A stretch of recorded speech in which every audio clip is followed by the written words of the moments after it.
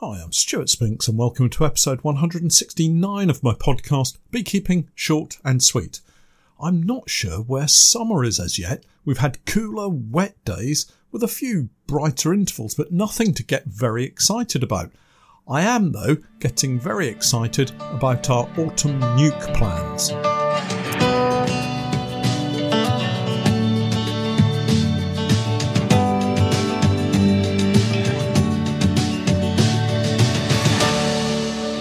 Beekeeping Short and Sweet, a beekeeping podcast for the inquisitive beekeeper with a short attention span. A beekeeper, in fact, just like me. I'm delighted to say that our podcast is now sponsored in part by Simon the Beekeeper. Making beekeeping an affordable hobby for everyone, Simon the Beekeeper provides the best value beekeeping equipment possible, along with a super fast delivery service. The bees won't wait, so their customers don't have to either. Visit the website at www.simonthebeekeeper.co.uk. Hi everyone and welcome to this week's podcast. I hope you're all safe and well wherever you may be enjoying your beekeeping. I say enjoying your beekeeping, but I know some of you out there are having a real struggle this summer. It seems every year throws up a range of conditions to challenge the beekeeper. Too much rain, too little rain, cold, damp conditions or drought. It always seems there's something that's likely to throw a spanner in the works. I've recently been helping a few new beekeepers get to grips with their hives in various states of development, and I have to say each one has appeared in my apiaries over the past few weeks too. So we're all in this together. The weather plays its part, the bees play their part, but I'm just lucky to have enough colonies to find at least a few that are doing okay. It's mid-July already and we're moving quickly through the season now. Interestingly, I watched a programme on TV about time with Professor Brian Cox. In it, he talked about us all experiencing time at different rates, and it's so true. How often does someone say to you that a particular day is dragging while you feel it's racing along really quickly? Not just that, but also it feels the beekeeping season takes an age to arrive in the spring, and before you know it, the summer has raced by and we're beginning to prepare colonies for the autumn and winter months ahead. I wonder if our bees can sense time as we do. Anyway, they always seem to be very busy regardless of the conditions, and this week it has been a little bit changeable. We've had some half-decent weather, a bit of sunshine, a few showers, a lot of rain overnight, a little warmth. The sun still has some heat in it. In fact, it gets quite warm when it gets a chance to appear from behind those clouds.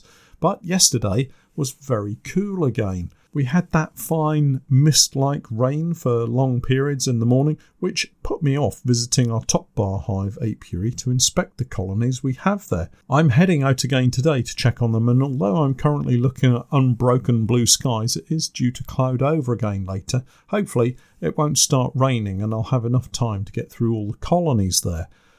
This period in mid-July is when my thoughts start to turn more seriously towards preparations for the autumn. It's a planning period for me. The bees are hopefully queen right at the moment, at least for the most part. As I said earlier, with a large number of colonies, you get to see a range of conditions within the hives, but generally I like to think that more are settled than not. But with the summer nectar flow now in full flood, as it were, the bees should be out there foraging on all the various wild flowers and crops available to them and preparing their stores ready for the long months ahead. It's this drive to store nectar that we're relying on to provide us with a crop of honey, if we're lucky enough to get a crop of honey, of course. I don't take my bees to the heather to get a late season crop, so this month is normally the very peak of the season for me, although the bees on the borage look as if they'll probably get an extra week or two. That's something we now have to factor into the planning because we would normally begin our late summer treatments at the end of July. Previously, we've used Apitraz for the treatment of Varroa at this time of the year, and we'll probably use something like it again this season. And I'll cover off some of the more common treatments perhaps in a podcast soon to give you an idea of what's available. As always, lots to choose from, and each has its place. This week we had our regular monthly meeting with the Coaching Plus guys on Patreon. one of the main topics was a discussion regarding preparation of nukes to go into the autumn and through the next year. And I have to say at this point I paused the podcast script and took advantage of some slightly brighter weather to dash out to the apiary at the fishing lakes and check up on the disaster that was the Top Bar hive and also the nukes that were developing there. We also have another apiary with commercial and national hives in it at those fishing lakes, and those are going to be used for creating nukes for the autumn and winter period. But before I talk about the nukes for autumn, I wanted to update you on the Top Bar hive. Remember, last week we had two situations developing. I removed the queen from the smaller nuke size split to help out another colony, and in the other side, housing the larger separate colony, I found it was almost starving. Well, it was starving, but it had almost died. Well, we got lucky. Firstly, the starving colony has recovered sufficiently to get out and forage. They're bringing in pollen and nectar. The queen survived, only just I reckon, but she survived and is now laying eggs in the cells that have been cleared out by the workers ready for her. They had almost cleared all of the fondant that I gave them from last week, and I shot a video to show you exactly what's going on. Unfortunately, I was alone in the apiary, no helpers today, so if it's not terribly in focus, it's down to me. Luckily, I got in there just in time and I've managed to keep them going. In the other side, the smaller nucleus colony, they realised that they were queenless and have produced some quite nice queen cells. Not bad considering that they also were on the verge of starving last week. So I figured I should take advantage of the situation and turn a potentially bad outcome into a positive one. There were, as I said, several queen cells, and these were on different top bars, so it's the easiest thing in the world to split them, particularly as way back when we were designing the Top Bar hive, I got Pete to put several entrance holes in the sides. What I've done is moved a frame with a queen cell further into the middle of the Top Bar hive and blocked off both ends with a division or follower board. I opened up a new entrance and added a couple of top bars with plenty of bees on them. Now I have two smaller nucleus colonies which are queenless but have a queen cell each. Remember, I prefer to remove all but one queen cell. These have enough bees to get them started and take care of their respective sealed queen cell. The plan is to produce a new queen in each compartment, and with a little luck, we'll have a nicely mated queen in both sections, and then I can attempt either to get them through the winter as independent nucleus colonies in their own right, or if they both emerge and mate successfully, I could also use one to head up another colony and unite what's left. The colony in the other section will now be left to build up as best they can in preparation for winter. They need a heap of new comb. Brood is going to be depleted for some time, so they just won't have the foraging force they need for now, which in turn means I will need to feed them later this month and probably into next month. That's August, folks.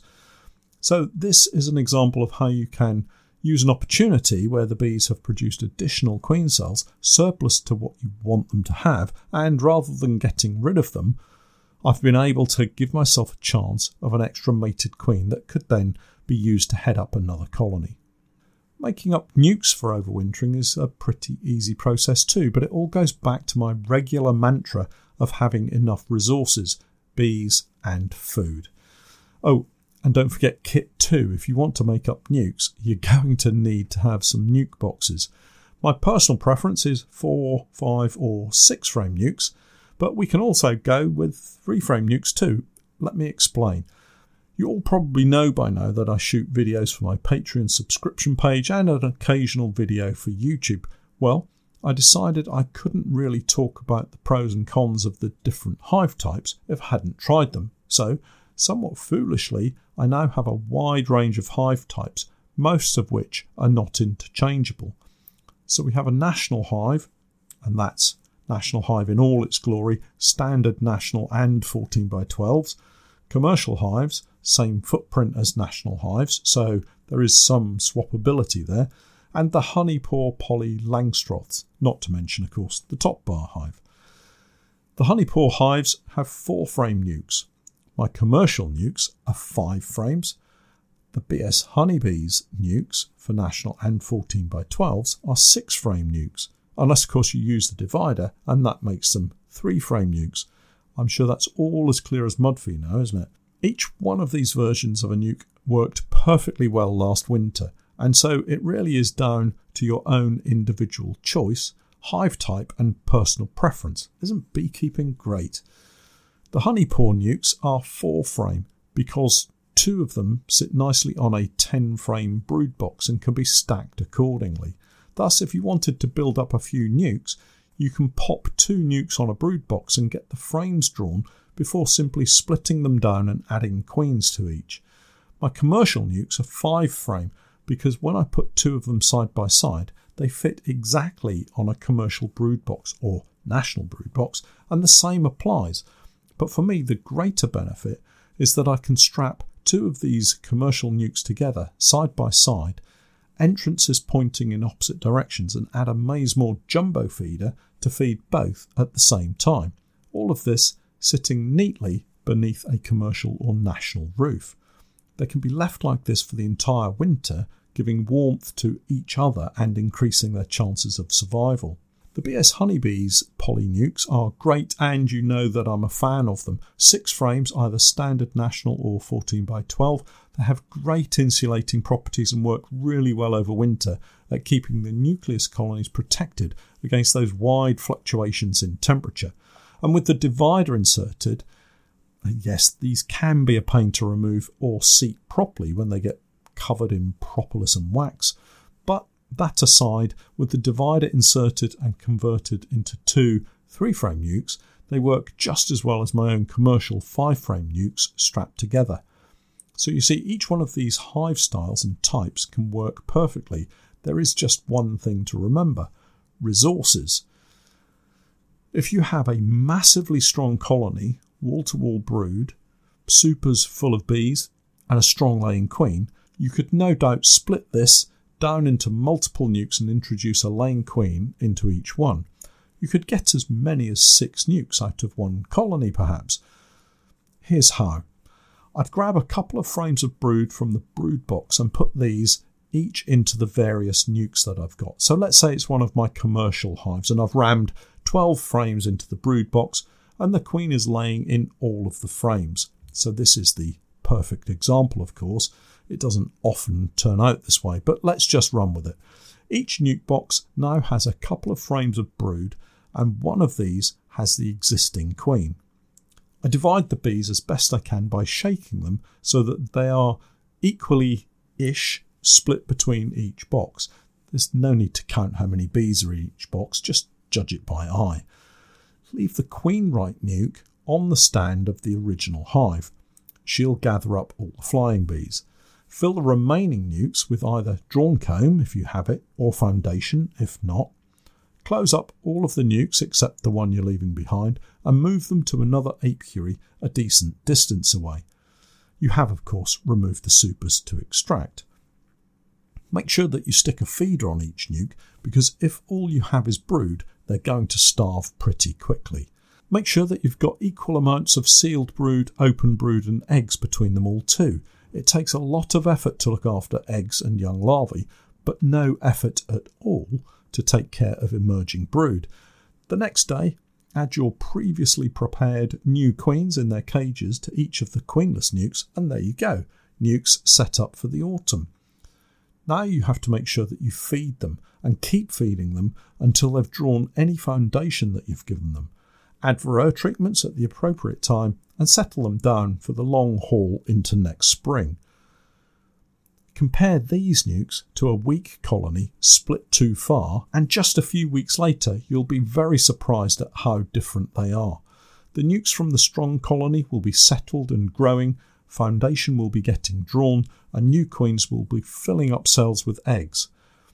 Weak colonies split into nukes will be quiet, hardly growing, foundation will be left untouched, and it will look very sad. If you want to make any splits for the autumn, do it now, but be realistic about how much you can take from a colony without putting at risk either the parent colony or the split. Get them nice and strong, and you won't miss the opportunity to have really strong nukes heading into the winter. Another opportunity that you really don't want to miss is my latest podcast. a podcast subscription will get you the very latest tips and techniques from me each week as they're released. As things stand, it's going to cost less than a couple of Starbucks coffees. And that's drive-through prices. Head over to my Patreon page and sign up to my Podcast Plus tier for the very latest beekeeping chat. Well, that's it for this week. I'll catch up with you all again next time. But for now, I'm Stuart Spinks, and that was Beekeeping Short and Sweet.